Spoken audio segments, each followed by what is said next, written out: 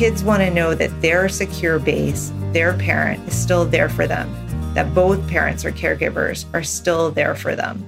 That's the key message. So things may look different. We might live in different places. We might have different things in the room. But as a parent, I'm here. I love you. I'm there for you just as much as before.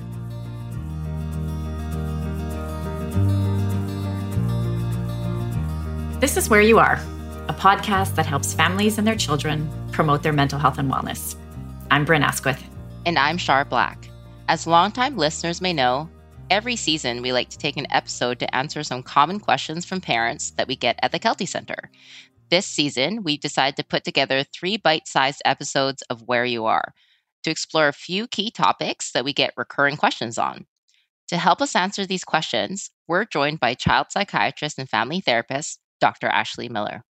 Today on Where You Are, we'll explore strategies that parents and caregivers can use to help support their child as their family deals with separation and divorce. So let's get into that conversation. A warm welcome again to Dr. Ashley Miller. Thanks for making the time to be here on the podcast. It's my pleasure. Dr. Miller, as separation and divorce bring about big changes for kids, they can be a highly emotional time and tough life event. But the good news is that parents and caregivers can play a key role in helping to support their child's well-being and mental health, both during and after separation and divorce. Before we focus on how parents can help, can you share some of the common struggles that kids face in the event of a separation and divorce that can impact their mental health and wellness? Young kids especially, honestly, are quite focused on themselves and their own needs, especially at the beginning. So really practical things like forgetting a stuffy at one house and then they don't have it at the other, or not wanting to pack their bag to go between 2 houses. Even older kids struggle with that. You know, there's one kid I saw who had all his drum equipment at one home and then couldn't play drums if he was at the other home. So that is a huge thing. Of course, having to potentially move, changes in financial circumstances, all of those practical things can affect kids. Then, of course, on the emotional side, there's a lot of just disruption to missing one parent when they're not with them, arguments that can happen between co-parents as they try to work things out. These are hard. And then, of course, kids also are attuned to what's going on with their parents and may not be able to put it into words, but might have fears or be sad if they see their parent distressed. Yeah, I completely understand those points. My parents separated when I was a little bit older. And, you know, as a kid, we sometimes very much are sponges and pick up on emotions and things that are going on in the household. So, you know, I think those are things that can definitely impact mental health and wellness for children and youth. Dr. Miller, what strategies can be helpful to parents as they support their kids during a divorce or separation? How, as parents, can you help your kids cope in these moments? Yeah, I mean, parents are really, by and large, so thoughtful in trying to do what's right for their families. Nobody plans to get separated or divorced at some point. And parents have a lot of worries about what that's going to mean for their kids and for themselves. And I think, like almost everything to do with child and youth mental health, it's so important for parents to have the supports that they need first before even really trying to focus on the child too much. And what I mean by too much is sometimes parents will say, well, I just need to do what's right for the child. And they sort of jump over themselves and forget that they're a human being with needs too. And that can be counterproductive because parents need to have their support for their own grief or their own anger or whatever strong emotions they're feeling. They may need support that's really practical around childcare, around financial resources. If they're leaving a situation that's been violent or dangerous in any way, that always comes first, needing to find the right support and safety for themselves. In terms of helping kids, more specifically, I think it's also important to know as a parent that kids can do well with separation and divorce. The biggest thing that kids need is to know that even though their co-parents aren't together, the kids are still loved and are every bit as much as safe as they were before. And in certain circumstances, maybe they're even safer.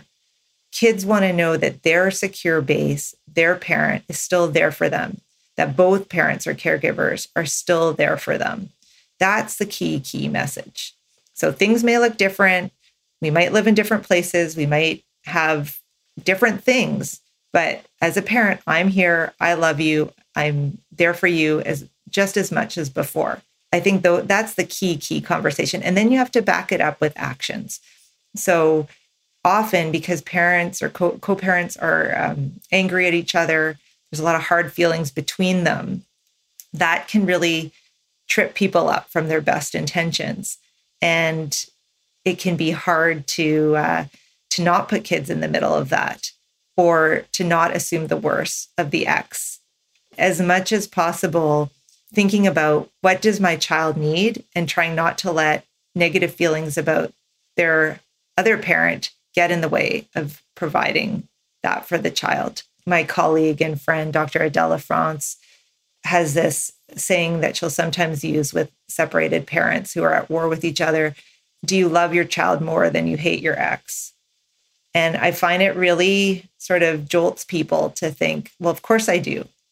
And well, if that's the case, which I would have to say it always is, it helps people have a little bit more perspective on what they're saying and how they're behaving so that the child really can get what they need, which is to know that the parent has unconditional love and support for them. Great. Thank you, Dr. Miller. I love how you highlighted kind of the child feeling safe and ensuring that you do the actions that support their feelings of safety. Yeah, and there are some great resources on the Kelty website around this, and we'll definitely add them in our show notes today, including actually a blog post by yourself, Dr. Miller, that can be really helpful for parents and caregivers on managing things post-divorce. Dr. Miller, at the Kelty Center, we received a question from a parent. Just going to read that out to you, and perhaps you can offer some insights related to this question. I'm wondering what effects separation and divorce can have on kids' mental health and wellness over the long term. I want my child to have healthy relationships in the future when they're an adult. Is there anything I can be doing as a parent now to help with that? Yeah, such thoughtfulness about the future. And all parents want their kids to be happy and well. So what we know, and of course it's not a perfect science, but is that if kids are exposed to a lot of conflict and negative emotion between caregivers growing up, and everyone has conflict, but I mean a lot of conflict to the point where it is quite distressing for everyone in the household, including the child, then they can do better when the parents are separated and parenting separately. So it's not a given that divorce and separation are always a negative thing. There are extremes where it's actually the best thing that can happen for parents and for the child. If things are relatively stable from the child's point of view, they might be rocky under the surface, but if they look pretty good for the child, it may be more disruptive when the parents separate, especially initially, because in the child's mind, things were fine before. If parents are able to have that capacity to stand back, think about themselves, like reflect about themselves, reflect about the child, what we call mentalization, having a sense of the child's mind, their feelings, talking to them about feelings and experiences, and being there for them in this secure base kind of way where, I'm there for you if you need something. There's no reason that kids can't go on to have good relationships later in life, even if their parents have separated. So it's really more that quality of how a parent relates to their child rather than the absolute of are they married, are they separated, are they partnered or not. So I think there's a lot of hope, and we don't need to despair when there's a separation or divorce that that's going to scar a child forever. So Dr. Miller, on this topic, any final thoughts or words of wisdom you'd like to share with our listeners? Well, I think at last look, it's about 50% of families do deal with separation and divorce. I may not even be correct about the statistics, but it's a pretty high number. And I don't think we should add that extra layer of guilt and self-blame as parents on top of the pain already that we're going through for the separation. There's so much that we can do through a separation divorce. And I say through because it's a process. It starts often months, if not years before the separation itself, and then continues years after. But if we can be kind to ourselves that sometimes things don't work between adults, but it doesn't mean that it can't still be a very secure and stable and loving parent-child relationship with both partners. So I hope parents will give themselves some grace if they're going through separation, divorce, or if that might be in the future. And also if there's lots of conflict in the home, there are lots of resources and ways to support parents through couples therapy or individual therapy to help mediate that. And kids just learn so much from conflict resolution, whether you're together or not. Figuring out how to get along with another adult human being while co-parenting kids is one of the hardest tasks in life. And whether you're doing it while you're still together or you're doing it after you're apart, that's the greatest gift you can give your child or children. If you figure out how to resolve conflict, they'll be so much better for it. Great. Thank you, Dr. Miller, for your final thoughts and words of wisdom. And thank you so much for joining us today. Thanks for having me. Thanks.